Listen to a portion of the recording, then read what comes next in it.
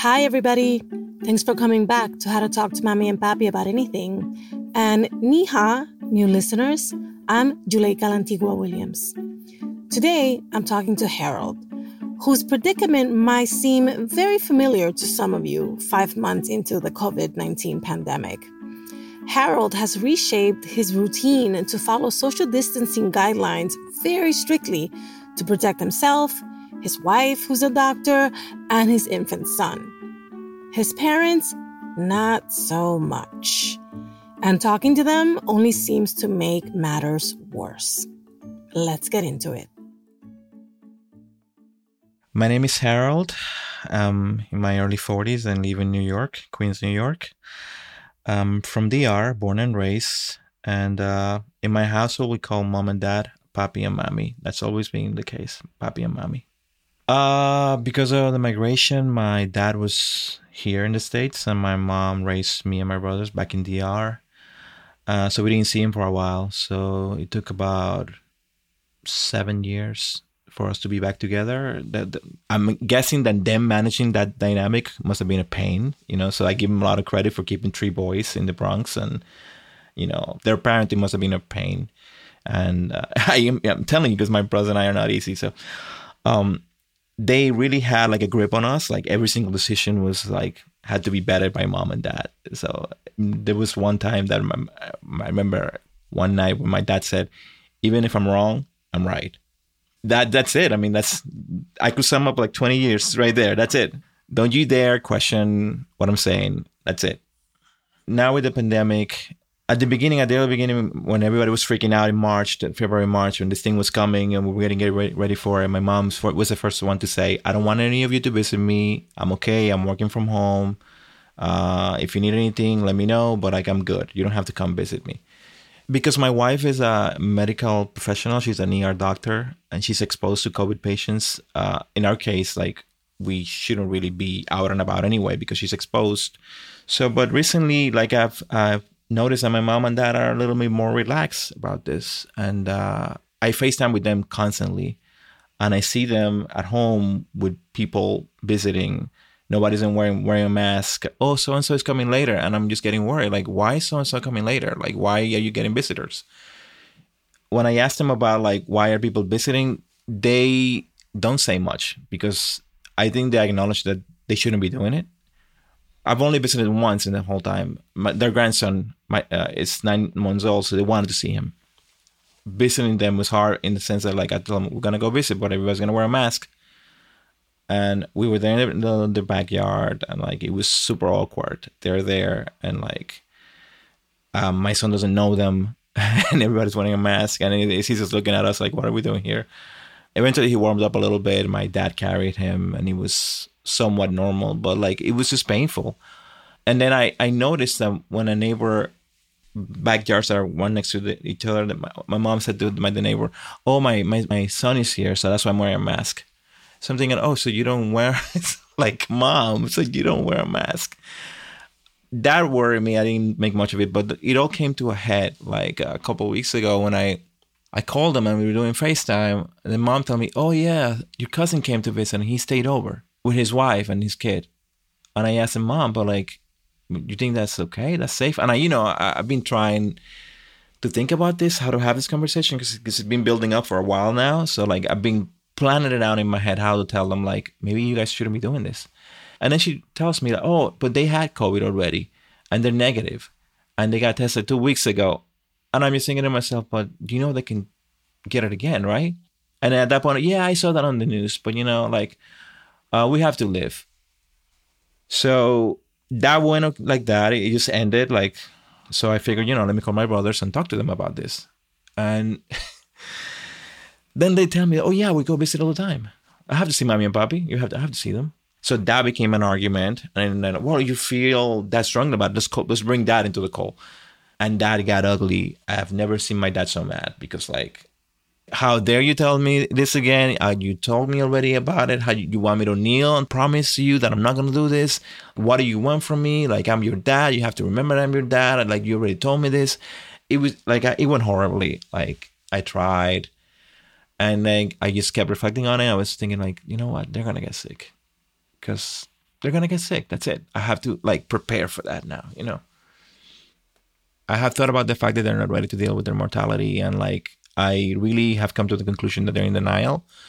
I really don't know what other logical explanation there is to this. It's just like they want to have people over. It's the summertime. And, you know, like a lot of people are doing this. They're not the only ones. But these are the only people I'm dealing with that I really, you know, have to worry for. You know, I'm really mad at the fact that I'm have to worry about them getting sick because they're not being careful, you know? It keeps me up at night sometimes. It really does. There's no other words. It's just upsetting. It's just disappointing. It's just, I don't know how to deal with this. I just don't. Harold talking about his fears for his parents' health and his sense of helplessness left me really shaken.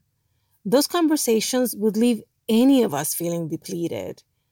But there's a voice whispering to me, there must be a way to convince his folks. To help us find it, I called in an expert. My name is Oscar Baez. I am a care resource coordinator with the Community Tracing Collaborative.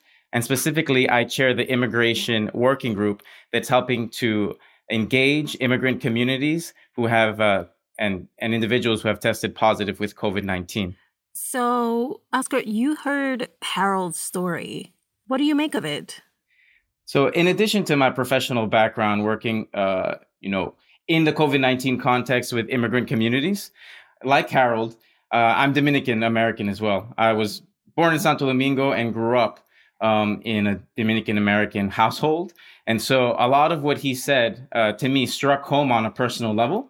We're members of what I call the 1.5 generation. We're kind of the bridge in between two worlds. And oftentimes it's trying to navigate how we are approaching COVID-19 and the new normal that we're all living in from kind of the U.S. perspective, while understanding that a lot of where our parents are coming from is very much from what they know from back home. So how do you help folks like Harold's parents and your parents to bridge that gap? So the first thing is when it comes to, COVID-19, the first barrier, in addition to any kind of linguistic barriers that might exist in these communities, is just trying to build trust. In my personal experience, again, I've been on the phone with families who have been asked to quarantine and isolate because they tested positive for COVID-19. I have to then say on the phone, for the greater good, stay home. And that's a tall order. When it comes to within the one household specifically, a lot of times it's about finding kind of shared values between two perspectives. So oftentimes we've seen a lot of myth-busting campaigns trying to get people to adhere to social distancing measures and realizing it's solidarity. It's protect yourself to protect everyone else. So a lot of times it's just finding them, in the middle. We've often heard of the statistics in very much an American context. So you hear in the news, where the number of deaths nationally has surpassed the number of deaths, in Vietnam for Americans. That doesn't strike the same chord for our own families. So it's about placing all of that in that other national context. So instead of the Vietnam example, maybe it's, right now we're asking all of society to, protect the older generation. And so the example of if you've already, been through something serious in the Dominican Republic, La Era de Trujillo, then social distancing, staying 6 feet apart is something that should be a piece of cake. Putting it in a different national context, even though obviously we're not in the DR anymore. Right. But in Harold's particular case, he has a grandchild that they want to spend time with, and it seemed that it wasn't compelling enough of a reason for them to take precautions. How can you use information, or how can you use persuasive tools to make the case that this is really important and, I need you to do this, not even for the greater good, for the sake of your grandchild? And that's exactly the point. So I think we do have to stress, the gravity of what this is. if you've been immediately and directly impacted, it's easy to immediately sense the gravity of it. Less so when it's just, statistics and numbers. So I think it really is about, trying to connect.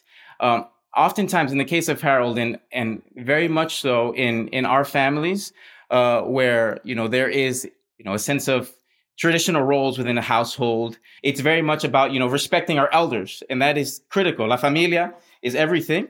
But, within that same context, in order to find that shared value, to make sure that it's not just about finding that trade-off. You're not going to see your grandchild up close and hug and kiss them all the time, but it's because it's for in order to see them in the long term. And oftentimes it's about bringing those actual examples of people that have been affected.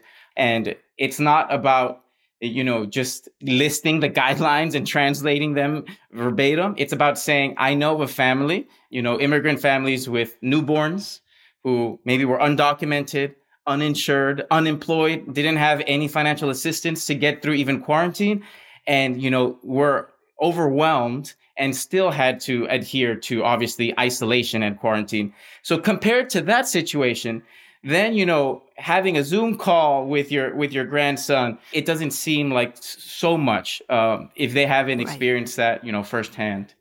So actually, I want to ask you about what are some of the experiences, specifically among immigrants and Latinos, that you've come across in your work that you think were either facilitated by or made worse by some of our cultural norms and cultural practices? In our work, we've had to very proactively look at myth busting. So again, fake news and what the WHO has actually called an infodemic. Being just as harmful as the pandemic itself. So again, we take it kind of as a joke that, the cure for everything is, Vicks VapoRub Vaporu is going to just solve everything. Eso no es el caso, unfortunately. So having a little bit of science to let them know that this is unprecedented and we have to follow the science because we don't have a cure.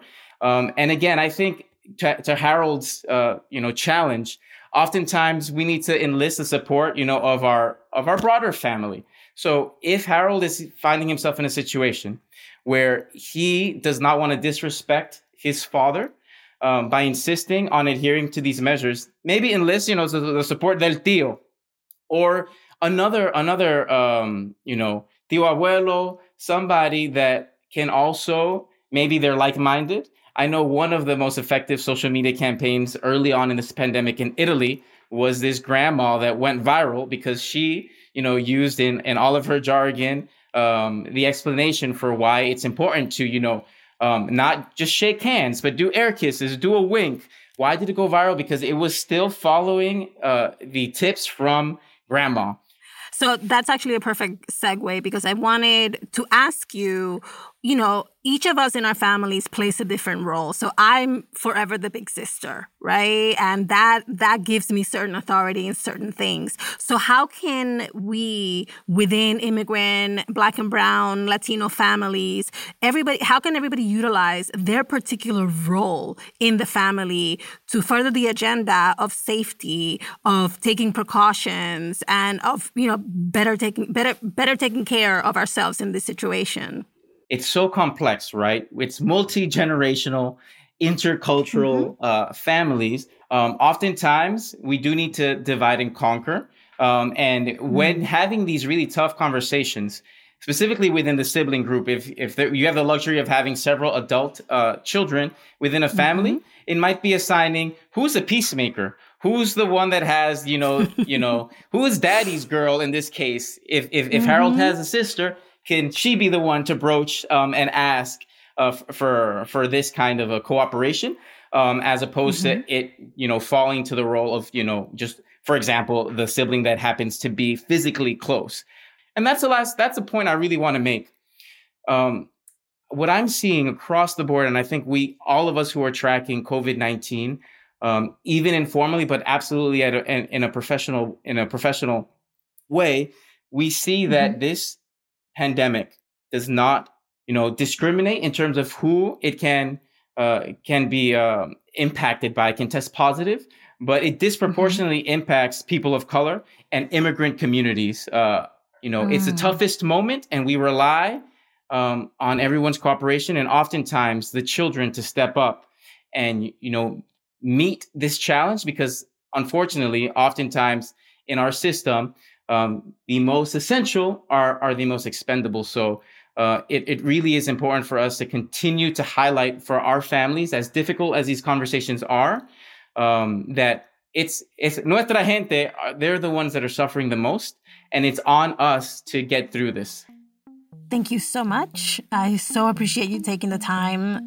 This is like public service that you're doing. Thank you. All right, let's recap what we learned from Oscar. Put things in their context. Point to examples of difficult situations your parents endured. Hurricanes, civil wars, famine, fleeing their country, religious persecution. Even though COVID-19 is nothing like anything we've experienced before, looking back on their own hardships might help them envision a way forward. Highlight their values. Appeal to their sense of family, community, solidarity. Doing that will get you further in convincing them to modify their behavior. Anchor your message on people. Instead of pointing to statistics and case numbers, focus on how their behavior can impact real people in their family and their neighborhood. Summon the elders. Ask an uncle or an aunt or another like-minded adult from their generation to broach the subject with them. It's possible your parents don't want to feel lectured by their kid. Divide and conquer. Leverage your family dynamics. Call in the peacemaker, daddy's little girl, the favorite nephew, anyone who is more likely to influence them one-on-one. And remember, keep at it. As difficult as this conversation can be, you are one of the most reliable and trustworthy messengers your parents have. Keep at it.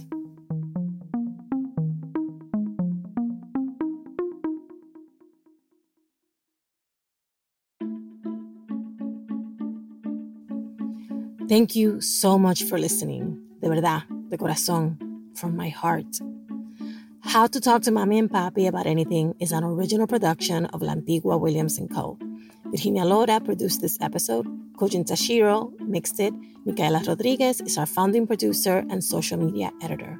Cedric Wilson is our lead producer. On Twitter and Instagram, we're at Talk to Mommy Papi. Please remember to subscribe on Apple Podcasts, Spotify, and anywhere you listen to your favorite podcasts. Bye, everybody. Same place next week.